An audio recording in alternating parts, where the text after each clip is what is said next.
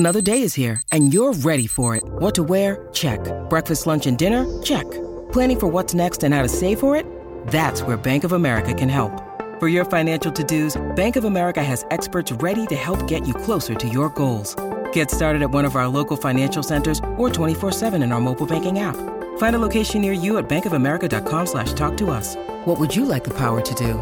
Mobile banking requires downloading the app and is only available for select devices. Message and data rates may apply. Bank of America N.A., member FDIC. All of these things happen to all of us from time to time, and they're normal and they're even healthy. There are circumstances in which we would want to have each of these responses.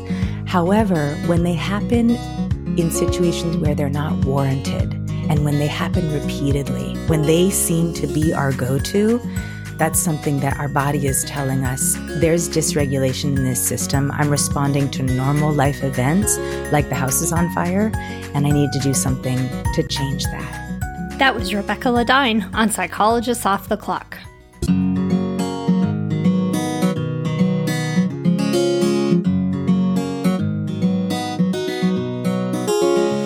We are 4 clinical psychologists here to bring you cutting-edge and science-based ideas from psychology to help you flourish in your relationships, work, and health. I'm Dr. Debbie Sorensen, practicing in Mile High, Denver, Colorado. I'm Dr. Diana Hill, practicing in Seaside, Santa Barbara, California.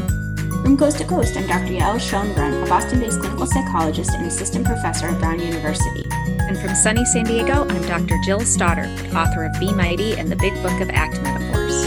We hope you take what you learn here to build a rich and meaningful life. Thank you for listening to Psychologists Off the Clock. You guys, we have a super exciting announcement here at Psychologists Off the Clock. We are hosting our first annual Psychologists Off the Clock Wise Mind Summit, How to Adapt and Thrive in Today's Challenging Times. And we are bringing incredible experts on all different topics to help you flourish in your work, parenting, relationships, and health. So Diana, tell us about this incredible lineup.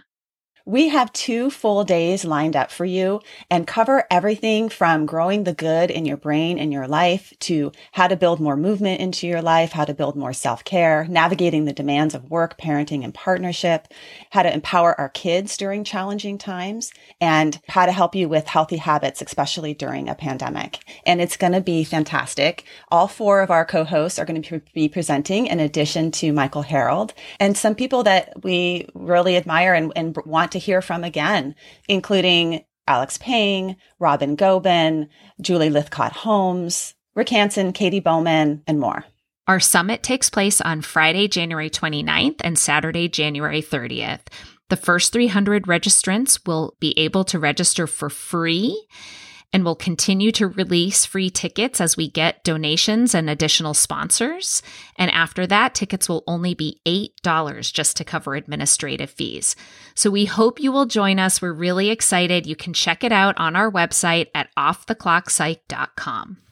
We're thrilled. We all know there are trade-offs in life, like having to drive a little further to save on gas or groceries. But when it comes to your health, you shouldn't have to trade off. So don't go back to that one doctor who's always late and rushes through your appointment just because they're close by or they take your slightly sketchy insurance. Instead, check out ZocDoc, the place where you can find and book doctors who will make you feel comfortable, listen to you, and prioritize your health. You can search by location, availability, insurance, literally no trade-offs here because with ZocDoc, you've got more options than you know. ZocDoc is a free app and website where you can search and compare highly rated in-network doctors near you and instantly book appointments with them online. My kid's pediatrician is retiring this summer, so you can bet I will be using ZocDoc to find someone new who we all love and trust. So go to ZocDoc.com/POTC and download the ZocDoc app for free. Then find and book a top-rated doctor today. That's ZocDoc.com/POTC. ZocDoc.com/POTC. Our sponsor today is Uplift Desk, creators of office furniture designed to help you work better and live healthier. I love my Uplift standing desk. It's solid and sturdy and allows me to easily transition from sitting to standing while I work with just the push of a button. The ability to switch from sitting to standing throughout the day has been a complete game changer for me. I feel so much better than when I sit all day, and it helps me stay alert when I get tired. In addition to standing desks, Uplift offers ergonomic office seating, storage systems, even walking treadmills for your desk. Everything you need to up your office game. You can get free shipping with no hassles, free 30-day returns and return shipping, and a 15-year warranty. Remember, by supporting our sponsors, you are supporting the podcast. Visit upliftdesk.com/POTC for 5% off your order. That's UPLIFT desk.com/POTC to get 5% off your entire order. We partnered with Praxis Continuing Education here at Psychologists Off the Clock because we really value our own continuing education. And I know, Jill, you've participated in a number of Praxis events. I have. Praxis is my favorite. I think probably the most memorable was when I participated in an ACT boot camp after I'd already been learning and doing ACT for about 15 years. And I still got so much out of the training. I have a memory of Steve Hayes jumping off of a phone book to demonstrate how small your committed action can be. And sometimes I'll bring up that memory and use it with my clients. And that's probably from 10 years ago. The Praxis also continues to evolve and change over time. It integrates new therapies as they come out. It has trainings in compassion-focused therapy and acceptance and commitment therapy and radically open DBT. If you go to our website at offtheclockpsych.com and visit our sponsorship page, you can get a coupon for $25 off. So check it out. It's Debbie. I'm bringing you this episode today on stress and overwhelm with a body-based therapist and author named Rebecca Ladine. And she's going to talk to us about the stress response and offer us some mind-body practices for responding to stress. And stress is all around us right now. Diana, I know you had some thoughts. Yeah, what a perfect episode, Debbie, to release right now during the holidays, pandemic, numbers are going up. We're not only super stressed, but we're collectively stressed, and it's been chronic. And I like to turn to the APA Stress in America report, which I've been doing over these past episodes, because it actually normalizes things for us a bit, that if you're feeling stressed right now, it's understandable. According to that report, 8 in 10 adults, 78% say the coronavirus pandemic is a significant source of stress in their life. And it's impacting our behaviors. Half of adults say their behavior has been negatively affected. And some of the most common experiences that people are noticing are tension in their body, snapping or getting angry really quickly, unexpected mood swings, and screaming or yelling at a loved one. I think all of those could describe my past week and some of the most common experiences I'm hearing from clients. How about for you, Debbie? Yeah, I mean, I'm hearing it so much, the word overwhelm from so many clients right now. I think people are already busy with so many different pressures, and then you add the pandemic and all the other stressors in the world. It just feels like a pressure cooker. And yeah, I mean, I was just thinking about your recent episode on sleep, which I loved, highly recommend, and how in general, my sleep's been okay, but I had a night the other day where I just woke up and all the weight of everything just hit me in the middle of the night, and I could feel the stress flowing and a million things hanging over my head. I think overwhelmed is the word that I would use. And it was the middle of the night as usual. How about you? Yeah, I feel overwhelmed a lot of days. And for me, it's really impacting some of my interactions with my family. I'll homeschool in the morning and then see clients and then have all my emails and make dinner, all the things that we used to not have to do as much as we have to do right now. Everything is a little bit harder. And just yesterday, I came up from work and my littlest said to me he wanted to tell me the story of Hanukkah. And I looked at him like he was asking the most demanding task of me, like to do his taxes or something.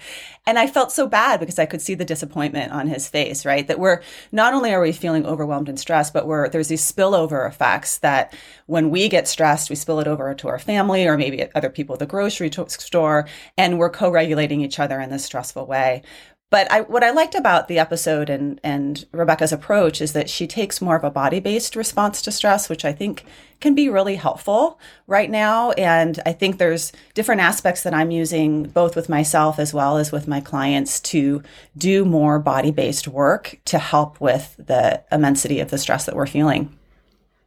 Yeah, I mean, I think I would not describe myself as a somatic therapist like she is in that sense, but I bring those body practices in as well more and more over the years, just tuning in to the body as a source of information. And also there is something about doing that really shifts the perspective to some other information, because when we're stressed, we tend to be just so much racing through our minds. And there's something about tuning into the body that can just really help sort of ground you in the midst of the chaos of life. Yeah, I feel like one of those bobblehead toys where your head is so big and you're just walking around all in your head and then forgetting to go into our body. And I think that doing some embodiment check-ins throughout our day, and sometimes I'll do this with clients just throughout our session, of noticing what's happening in your body, the stress, the tension, being aware of it to get you out of your head and more into your body can be really helpful. I also think it can be really helpful to have those embodiment check-ins because it can help us with being more aware of our needs. And Rick Hansen, who's been on the show and who's going to be in our upcoming summit, talks about this in terms of the 3 basic human needs, which are we need to feel safe, we need to feel connected, and we need to feel like we have enough resources. And when those feel threatened, we get often into stress. So using sort of awareness of how can we cultivate more safety in the present moment can be helpful. How can we turn towards connection and thinking about maybe using imagery of somebody that you love, or actually taking more action to make sure we're keeping connected, because the ways in which we are communicating with each other have really been altered by the pandemic. We don't hear the soothing voice or see the smiles in the same way that we used to. And then finally, being able to linger on, do I have enough resources in the here and now? Because I think people feel really threatened about the future and things. How long is this going to go on? How is this going to impact my business? And in the here and now, where can I feel enoughness in my body? And really linger on that, embody that feeling of enoughness for 10 to 12 seconds so that it actually gets shifted into your brain and your memory. Yeah, I think to me, stress is part of life, right? We're never going to totally be stress-free. We wouldn't want to be stress-free, but I do think that sometimes when stress feels too high, we can actually look to that as a source of information about our needs, right? So sometimes actually stress can teach us that we're in a situation that's not good for us. Toxic levels of stress, it might be systemic. It might be that we've just been taking on too much. And I think sometimes actually stress can be an indicator that we need to make a change. We need to say no. We need to just recognize that this isn't because we're failing to handle it all. It's because it's actually too much. And I think the pandemic is a great example of that, right? Like just to go easy on ourselves at times when it feels like, oh, I should be doing all these things. And it's like, actually, maybe it's okay that I'm not, given the situation and how highly stressful it is. Like, it's okay to say no. It's okay to let go of a few tasks. Yeah, I think part of that is if you're expecting yourself to be performing in the same way that you performed before a pandemic, you're going to constantly feel like you're not measuring up. And if you're expecting others to do that too, it can be toxic for them. So yeah. we need to look towards changing our expectations both for ourselves and for each other. Yeah. Diana, what are some of the ways you incorporate these practices into your work? It's interesting. I've been doing more yoga and breathing in my sessions than I've ever done before. And sometimes it's just doing a 5-count breath in and a 5-count breath out at the beginning of a session to orient ourselves and actually activate that vagus nerve. That will be something I do quite frequently.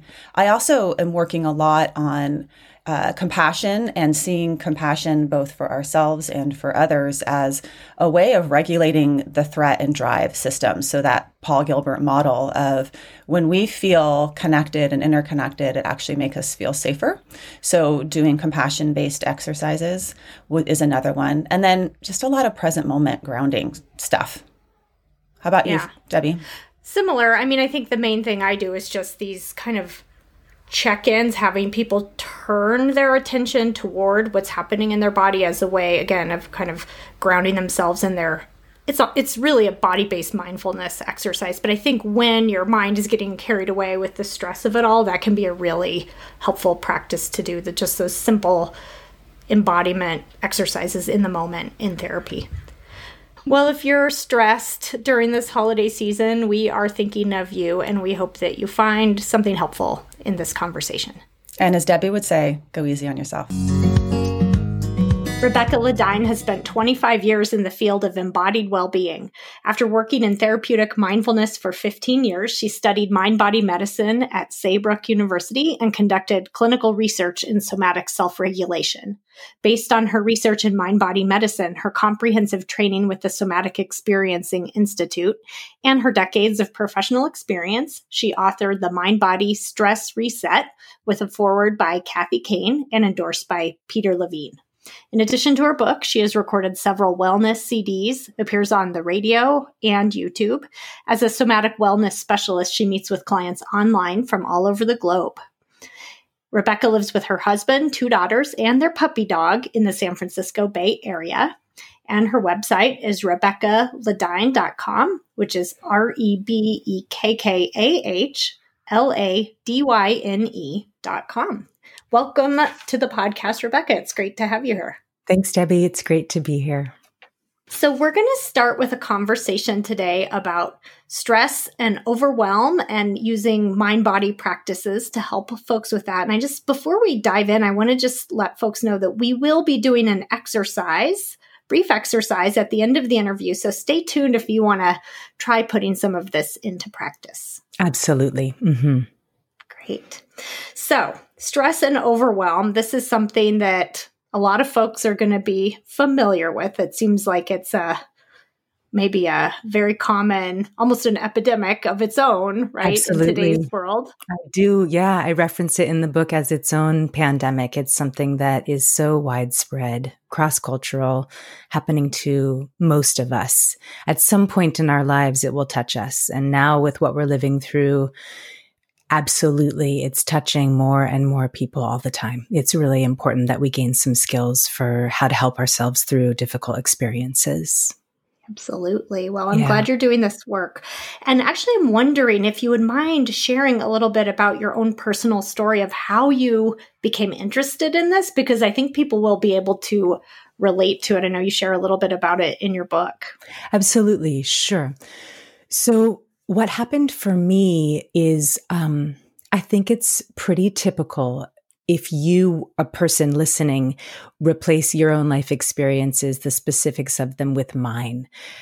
It was a perfect storm of stress. It was stress compiling from many different parts of my life. And for me, what it was leaving a successful and satisfying career, having children, moving to a new state, and then finally ending up in a toxic work environment. So putting all of those things together created such an intense stress load that my system couldn't handle it, couldn't regulate through it, couldn't find how to come back.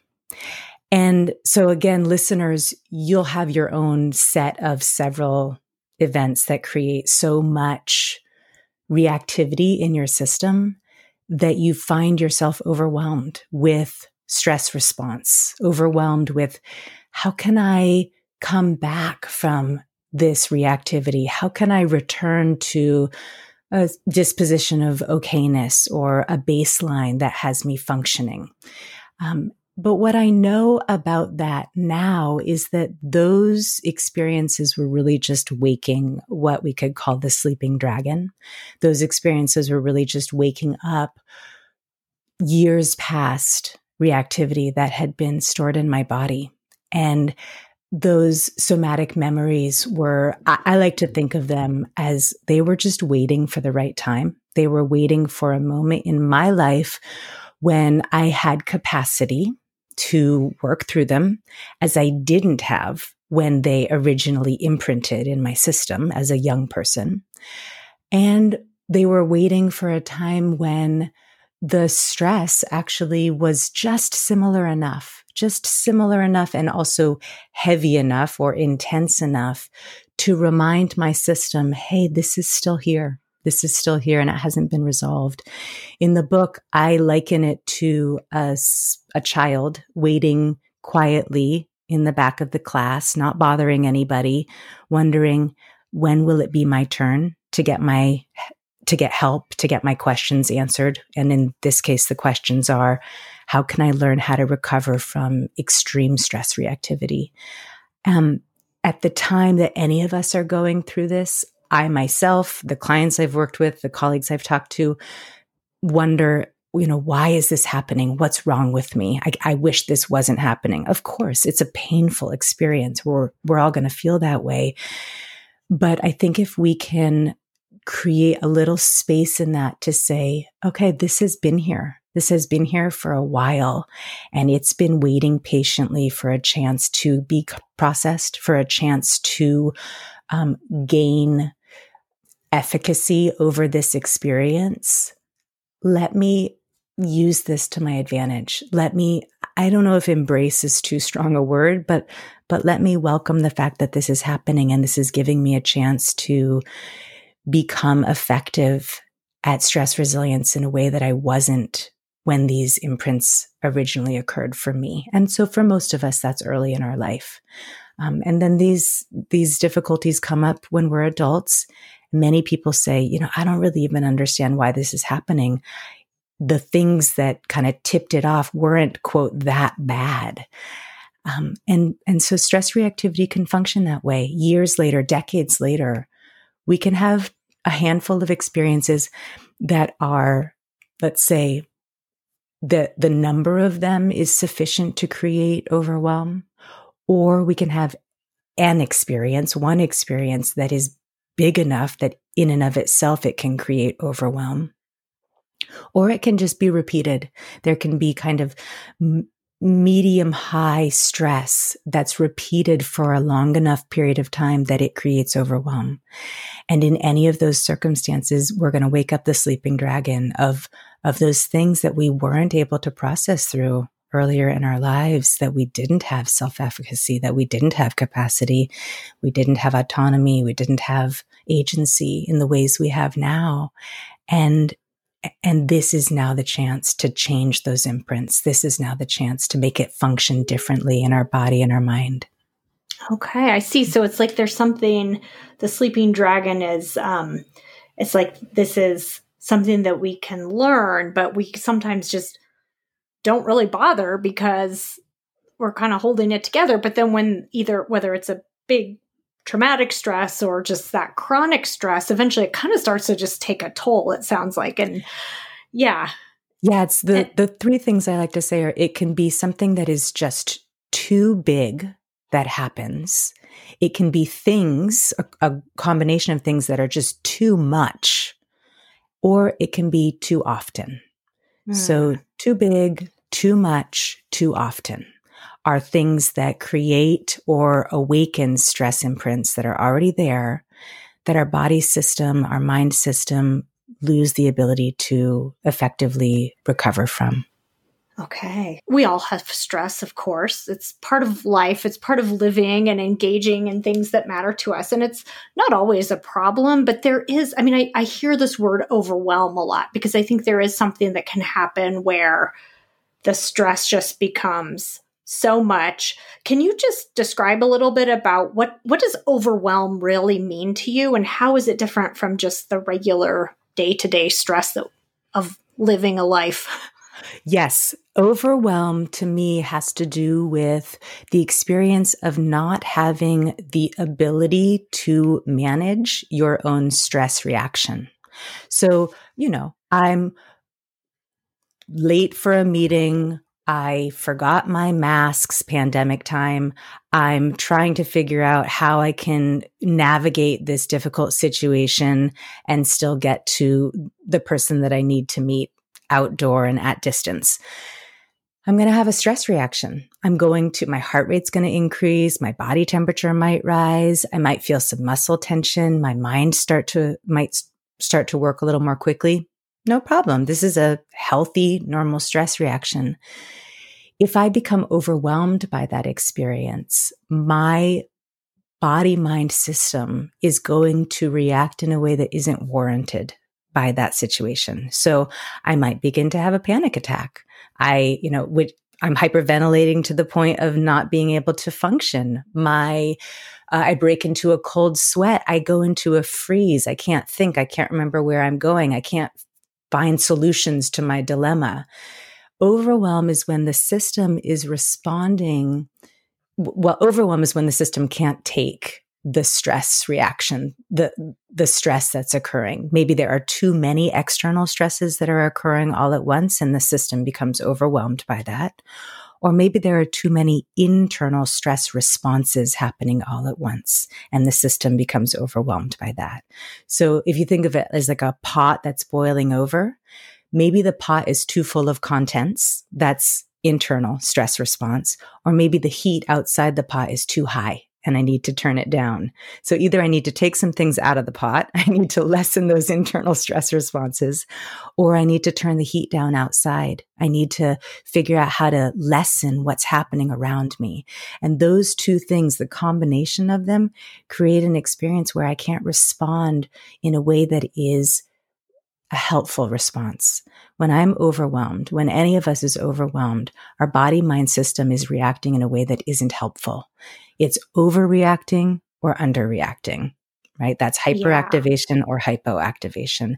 And then we're not effective. We're not meeting the situation with what it needs and what we need in order to be where we are with what's happening.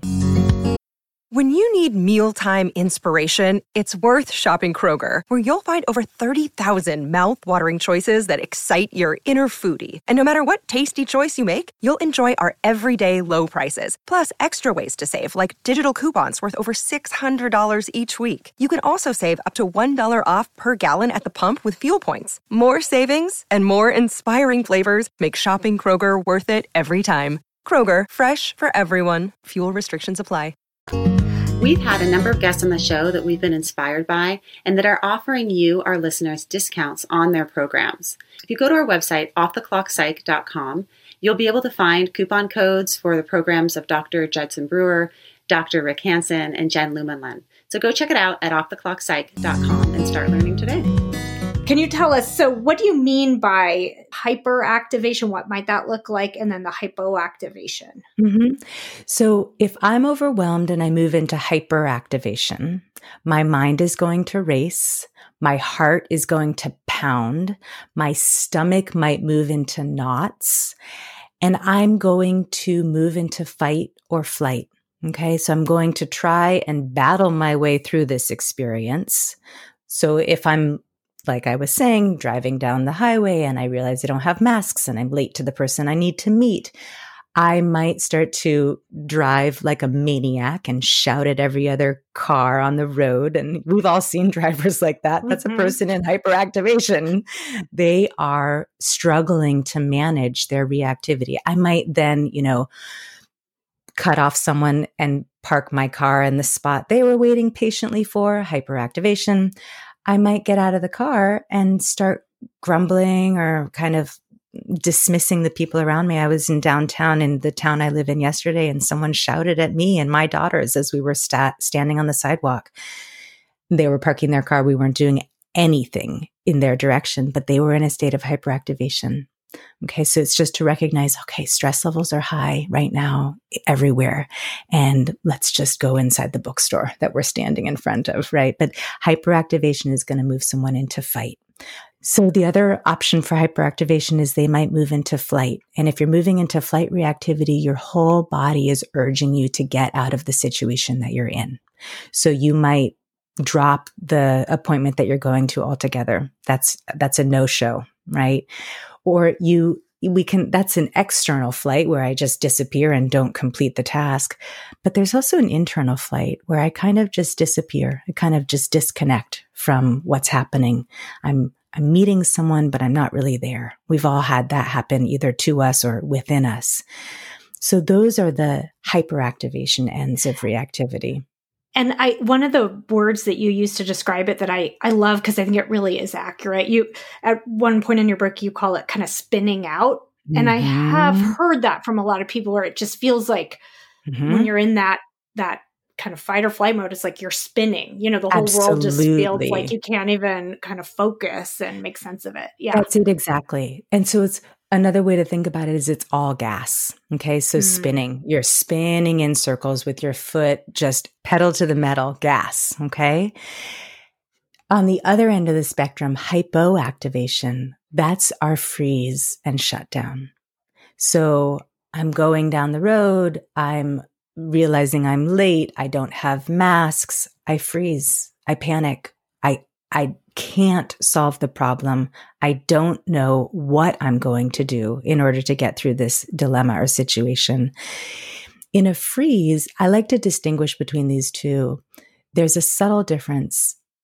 In a freeze, my external presentation is that I'm statue still, hoping no one will notice me. Evolutionarily, I'm just like, if they can't see me because they can't locate me because of my stillness, maybe this whole thing will end and I'll be fine, right?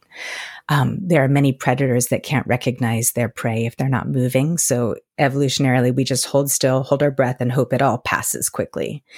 But under that freeze, there's actually tremendous activation. So it looks like the brake is being slammed on, but there's so much fear coursing through that system. There's so much reactivity coursing through that system. That's the stuff that tends to wake you up at 2 a.m. later, is that unresolved hyper response buried under all of that frozen, freezy stillness. Okay. The further end of that spectrum is shutdown.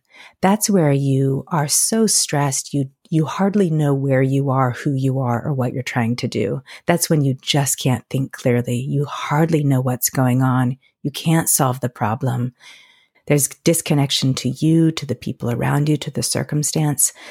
It's a very difficult state to be in, and there's almost no functioning available to you, and people feel very stuck in that state, like they want to be effective and they want to have agency, but there's this disconnecting shutdown that overtakes them. That's what happens when the system is so overwhelmed by stress that the only thing the system can think to do is just turn off its awareness of the stress, just completely disconnect from everything that's happening, and, kind of go into a hibernation state, ready to come out when it's all over. Yeah. Okay. Yeah. Yeah. I mean, I think I just can think of some examples where maybe a little bit less extreme, but where people just are sort of checked out. You can tell they're not quite processing what's happening. I mean, it probably happens to all of us from time to time. All of these things happen to all of us from time to time, and they're normal and they're even healthy. There are circumstances in which we would want to have each of these responses. However, when they happen in situations where they're not warranted, and when they happen repeatedly, when they seem to be our go-to, that's something that our body is telling us there's dysregulation in this system. I'm responding to normal life events like the house is on fire, and I need to do something to change that. Right. So, I talk about in the book, if you're answering emails or paying bills or just trying to make an appointment with a friend and you're moving into extreme stress reactivity, your body's telling you something. It's telling you that when it wants to engage slightly, just enough to answer an email, just enough to make an appointment, your body goes into all systems go reactivity, like you're saying, into complete spinning. That's where we lose our capacity to modulate. We lose that subtle responsiveness that we need to be effective and to feel good in our life circumstances. Being in extreme stress reactivity, it feels painful. On whichever end of the spectrum you're on, it's a painful, uncomfortable experience because our body thinks our life is in danger. And that's not something that you just kind of sit down and relax from after it's all over. That's really, it's taxing in a way that those of us that have lived through it can understand. Any of you out there, if you know the experience of deep depletion, deep exhaustion after what seem like just normal life events, that's your body moving into extreme stress reactivity, and it's taking a toll. We want to learn how to modulate our experience, how to just have the response that's needed, show up in a way that our body can handle and our mind can be alert and engaged, but not in fear or in, like we're saying, disconnection. Is that what you call in your book functional activation, that state that you're talking about? Tell us a little bit more about that. What does that look like? So we've just talked about kind of above and below, right? Hyperactivation is this really high level of reactivity. Hypoactivation is this very low level. In the middle, there's functional activation, because activation isn't negative. That's what I really want to underscore. Peter Levine talks about this in his work. Stephen Porges talks about this. Activation is aliveness. Activation is when we're having fun. Activation is when we're engaging and talking with friends. Activation is when we're going to an event that we're excited about. Activation is even just alertness, the alertness that draws you into a good book. Okay. And so functional activation is when you are engaged, when you are present, when you feel your body is awake and alive, when you're in that kind of pleasant, present moment experience, that's functional activation. And we want access to that. We're not trying to go through the world on some kind of dull, subdued, monotone experience. But for people for whom this stress reactivity is really deeply imprinted, it's a very deep physiological habit. When they move into some kind of engagement, what we would call functional activation, it can tip them very easily into that hyper or hypo place. So one person I worked with gave me this, example. It's happened to many people I've learned since then. Several clients have talked to me about this, is going to a concert. I mean, now no one's going to concerts, but we all remember when we would go to a concert. It's an exciting event. You get your tickets in advance. You plan the evening. It's something to look forward to. And the excitement of going to do something that you've been looking forward to and that kind of brings this whole-bodied awakeness tips a person into. One of my clients had a panic attack at a concert. He was just there, ready to hear his favorite song, and the increase in his heart rate and even the way that we become, in a negative light, we call it hypervigilant, but in a positive light, we call it attentive. Even in the way we become attentive to seeing and hearing can feel to our stress system like, am I beginning to scan? Am I beginning to vigilantly watch my environment? And it tipped him into a hyperactivated state. There is an interesting study of combat veterans who were sent into a safe environment to exercise. And so they were jogging in the woods. And once their heart rate got to a certain level, body temperature to a certain degree, breathing rate increased to a certain degree, they moved into hyperactivation. They were jogging in the woods in a safe, beautiful environment. This was a purely physical cue that sent them into a response similar to what they experienced in combat. So our body sends messages to our brain. Hey, my heart rate is increasing to a certain degree. Is there danger lurking? Hey, I'm starting to hyperventilate. Even if the ventilation is because I'm running healthfully through the forest, is there something happening here that I need to be aware of? Our body is sending messages up to our brain all day long, all the time. And so if we're a person for whom these stress reactive states are really available, as I talk about in the book, our body might send messages that cue extreme reactivity when all we're doing is exercising, or all we're doing is going to a concert, or for some people, all we're doing is giving a presentation at work, right? So we need to pay attention to, do I have access to functional activation? Can I stay embodied and present and feeling safe and calm enough and okay enough, but still be engaged, but still feel like I'm really with what is happening? I don't have to disconnect in order to stay safe, nor do I have to battle my way through it in order to stay safe, right? That's the freeze shutdown side or the fight flight side. But that I can actually just be there, really present, really with my life. That's, I think, what we want. That's, I think, what this extreme stress reactivity is keeping us from. Yeah. Keeping us from being able to really be where we are.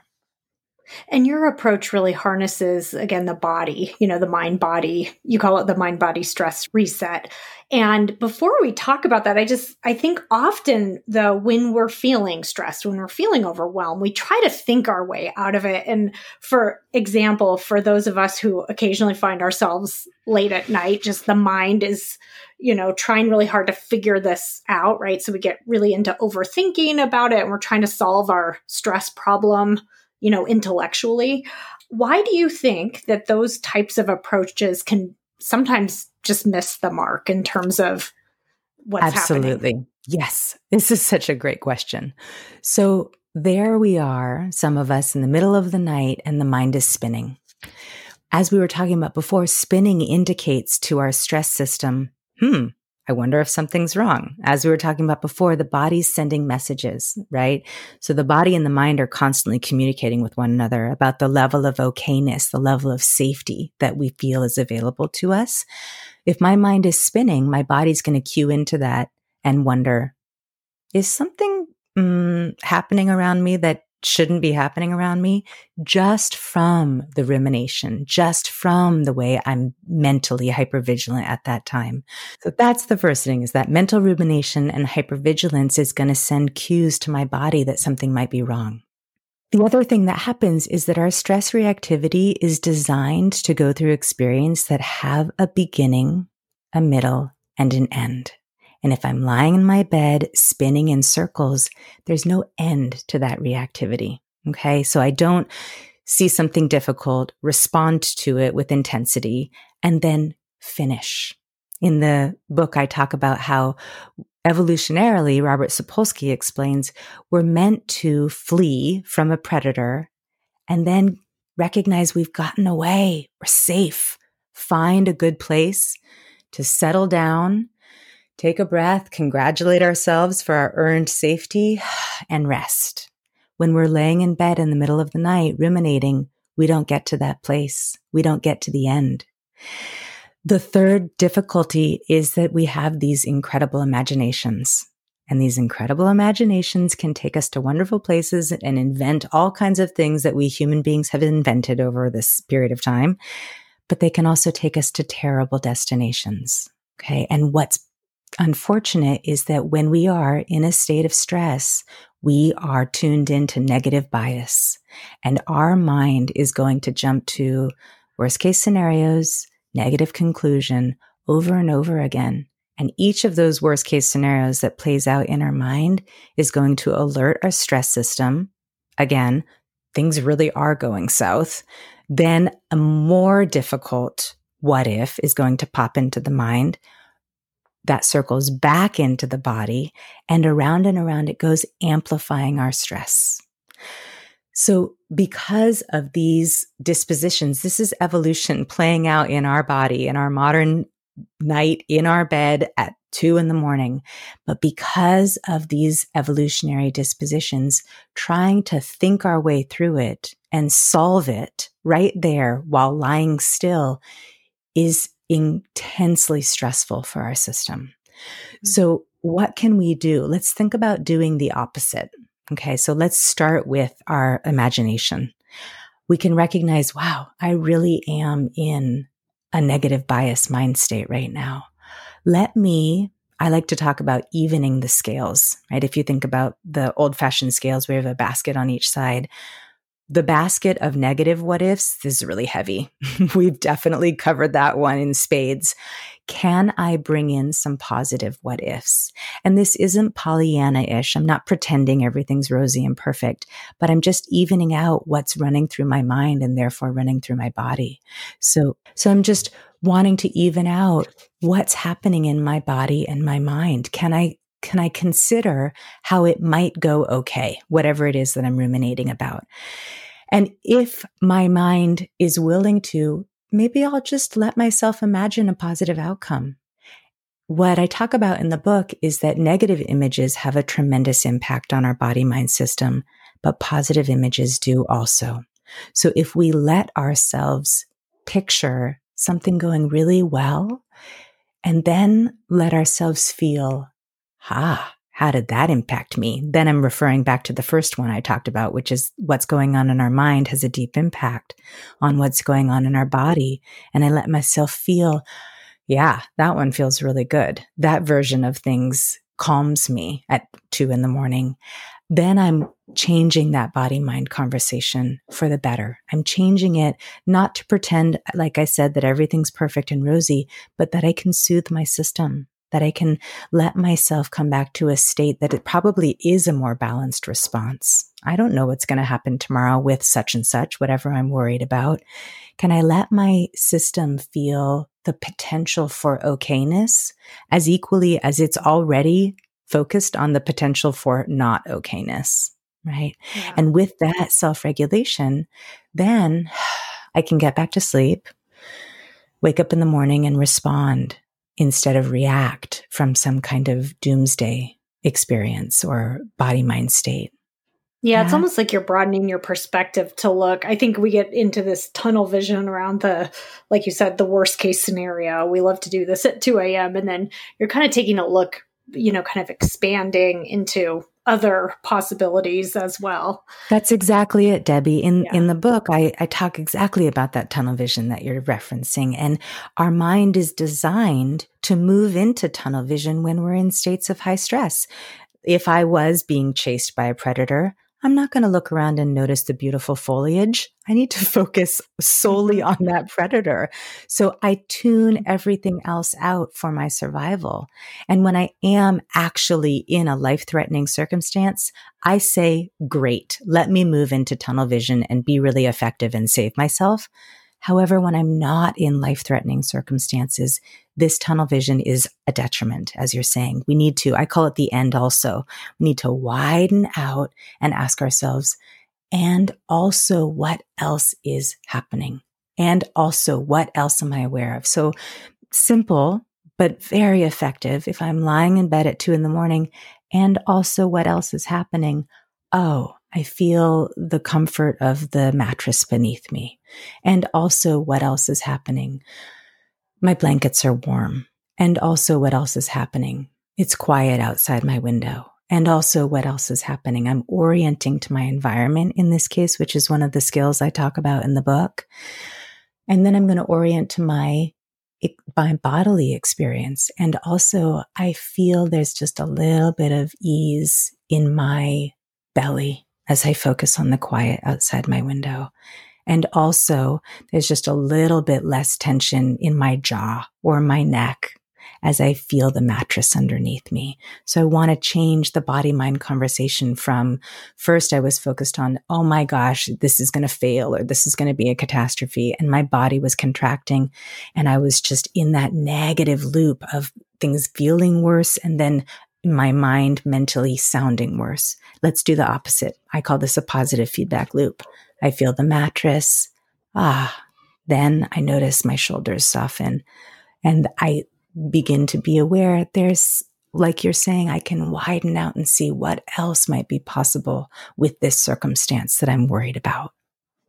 Even as you're talking, my dog keeps barking and I was getting this stress response, but you're talking about just kind of checking in with what you're noticing. And I was just feeling that kind of happening because I'm sitting here thinking, why is she barking? You know what I mean? I can feel that happening. And so it's kind of nice to hear you just kind of tune in and say, okay, what else is here besides the dog barking? Yeah. Beautiful. And so that's such a good example because, we're having this conversation. We want the sound recording to be good. The dog is barking and you have a momentary reaction.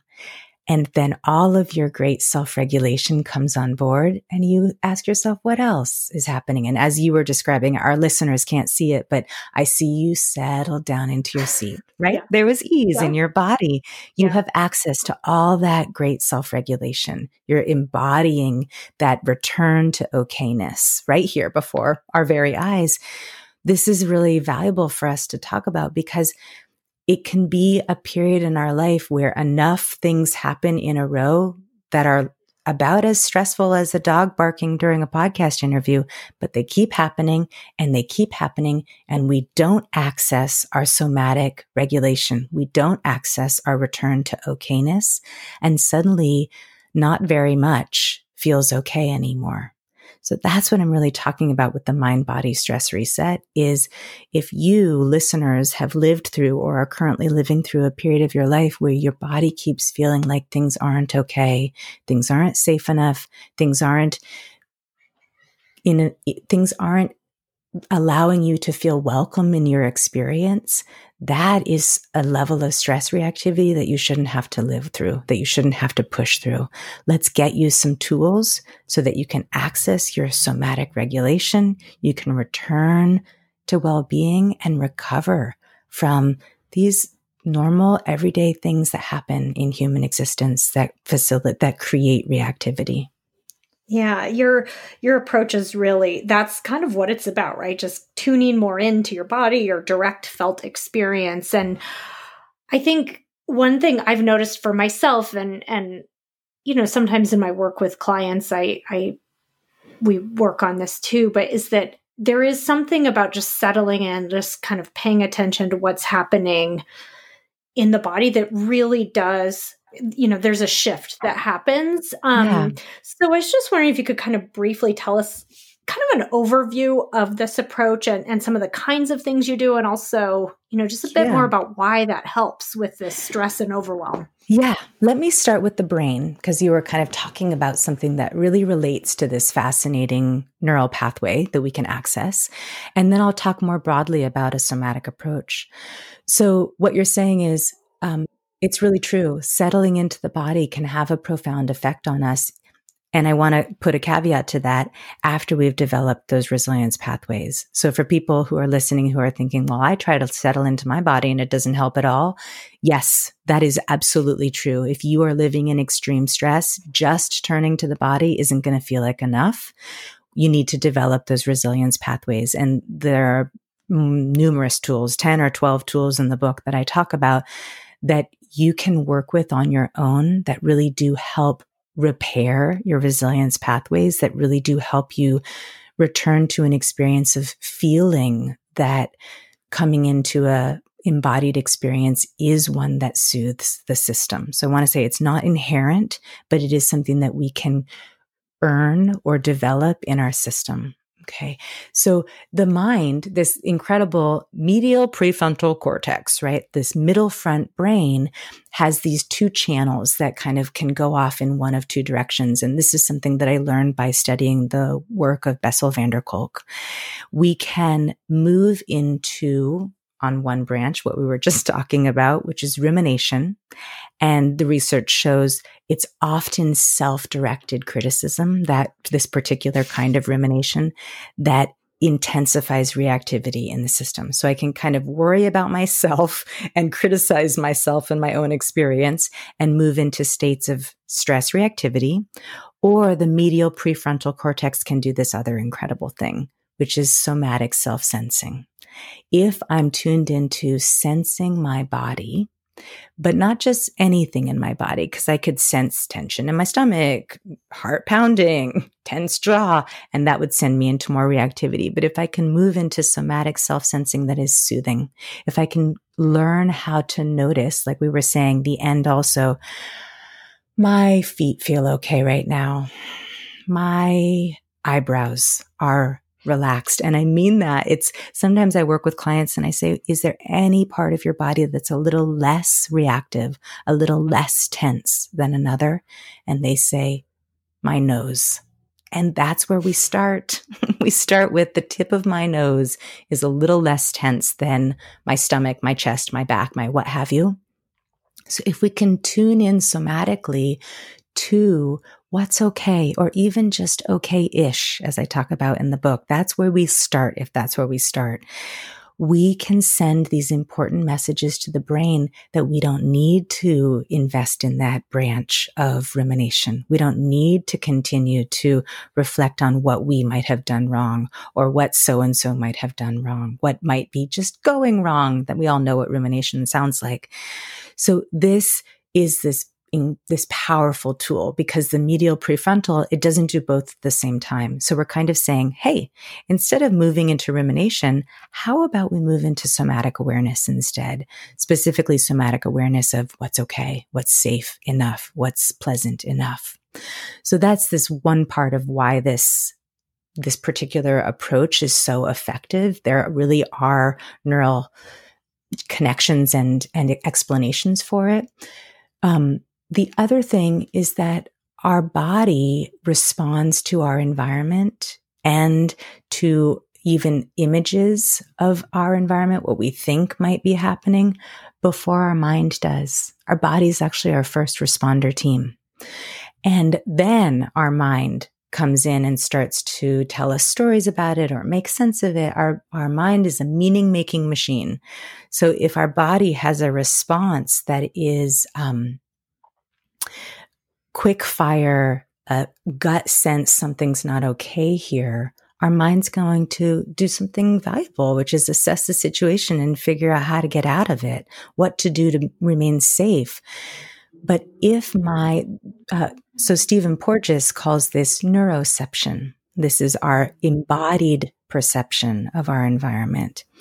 If that's nervous system perception, if my body is inaccurate, if my body is in a state of hyperactivation and I'm vigilant and tunnel visioned, as we were saying, for things that are not okay, and there's just one part of the environment that's a little questionable, but I key in on it, my body's going to tell me things aren't okay in situations in which they actually are.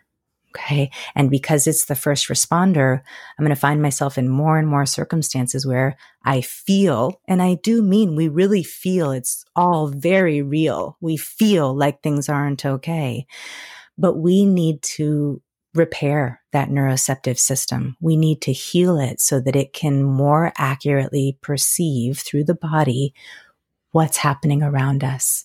So when we're in extreme stress reactivity, when we live in that state, many, many things feel like they're not safe enough. And again, I've lived this. I know what this is like. And even though my mind was saying, hey, you know what? Things really are okay. I promise you they are. My body was unconvinced.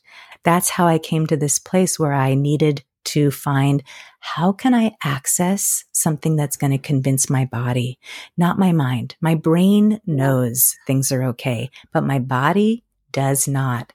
That's what's so different about a somatic approach is most of the clients, all the clients that I've worked with, they of course recognize to some degree or to a large degree that their stress reaction system isn't accurate, but they can't seem to find a way to talk themselves out of that stress reaction.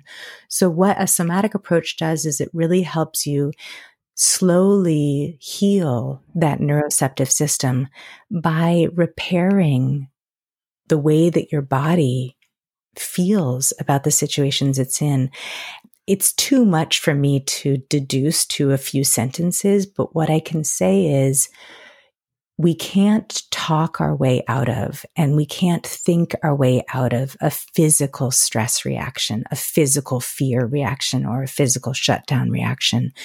We have to go into the body and help our body recover the felt experience, the lived experience of accessing safety, of really embodying well-being. The reason I wrote the book is because I wanted folks to know. I was in graduate school. I researched with a group of people. Can these skills be taught? Can people self-administer somatic skills? So I developed the protocol called the Mind Body Reset and tested it out with a group of people. And the answer was unequivocally yes. The group had very good responses. And we discovered, yes, you can learn these tools and teach your body how to recover from stress response, how to somatically engage in the world in a way that feels good, feels safe, feels present and aware and awake, but not overwhelmed, not overstimulated, and not kind of distanced and behind, as if you're living behind glass. Yeah, wonderful. I mean, people should definitely check out your book with, you have some breathing practice, some movement practices, some different ways of checking in with the body. And to wrap up, you had offered to give just a small flavor of that, just one brief exercise. And of course, there's much more to it. So people can reach out, can check out your book to learn more, find a somatic therapist, but just give us a little flavor for what this approach is like. I'd love to. I'm so glad we're going to do this because we could talk about it all day, but unless someone has a felt experience of it, it won't mean that much. Right. So. You got to experience it as we've been talking about. That's right. So wonderful. What the mind can do. Yeah. Yes. I'm so glad you saved time for this. So let's go through a brief exercise that I do with many of the people I work with and that I myself do in shorter and longer versions throughout the day. This is just something simple that you can take with you, and it touches on several of the pathways that can help us return to a felt sense of ease, a felt sense of well-being. So together, we're going to go through a few practices. They're just short and brief, touching in on somatic regulation. And I want you listeners to play with this and see which of them is actually most soothing for you, because each body mind system will find its own approaches that are most satisfying at one particular time, or over the long haul, they remain more effective for you. So feel your way into this and see what's right for you right now or in general. So let's begin by focusing on our breath and taking a few long breaths with complete exhales. Okay.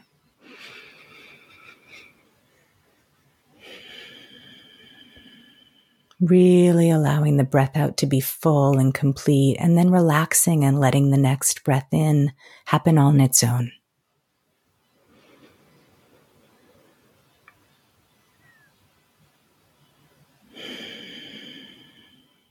And begin to notice what happens in your body with those long exhales. Begin to notice how that feels in your body. Shift your awareness now to your seat, paying attention to the surface underneath you and the surface behind you. Noticing if there are places where you're able to release into those surfaces. Feeling as if you can let gravity move through you.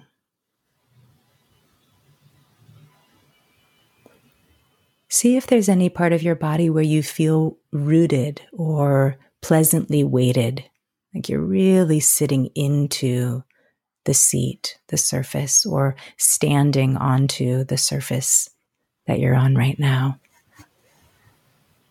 And just notice how that feels.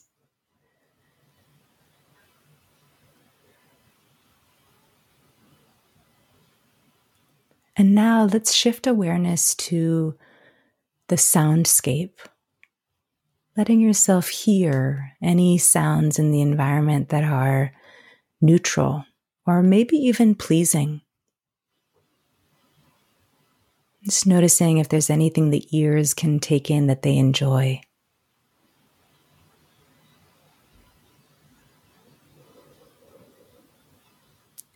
And sense how that feels. What's it like to pay attention to the soundscape?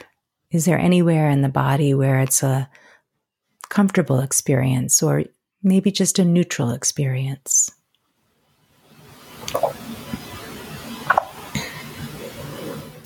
And now let's pay attention to the visual landscape. Letting your eyes take a look around your environment to see something they enjoy.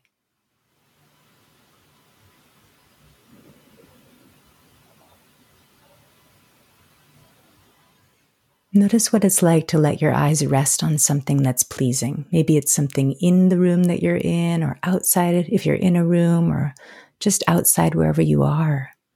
See what it's like to have the eyes take in something they enjoy.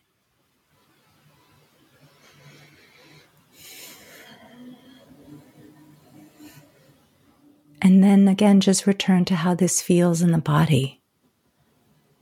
What's it like right now? Can you sense anywhere that's pleasant? Or if pleasant isn't available, anything that's mostly okay. We'll take that. We'll start with whatever's here that's not distressing. We'll just mostly okay. Great. Let's start there.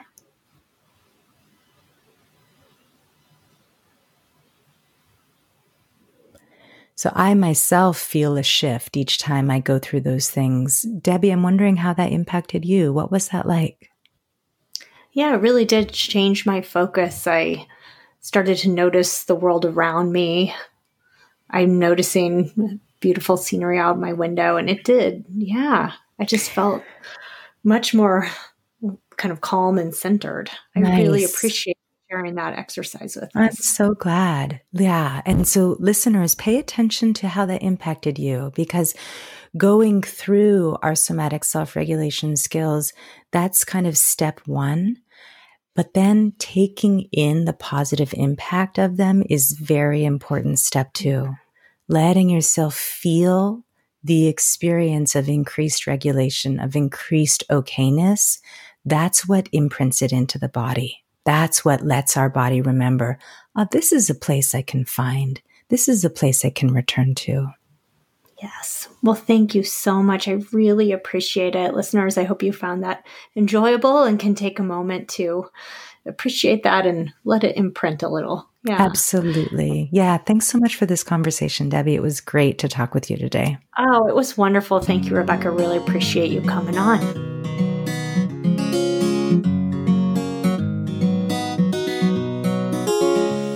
Thank you for listening to Psychologists Off the Clock. If you enjoy our podcast, you can help us out by leaving a review or contributing on Patreon. You can find us wherever you get your podcasts, and you can connect with us on Facebook, Twitter, and Instagram. We'd like to thank our strategic consultant, Michael Harold, and our interns, Katie Rothfelder and Melissa Miller. This podcast is for informational and entertainment purposes only and is not meant to be a substitute for mental health treatment. If you're having a mental health emergency, dial 911.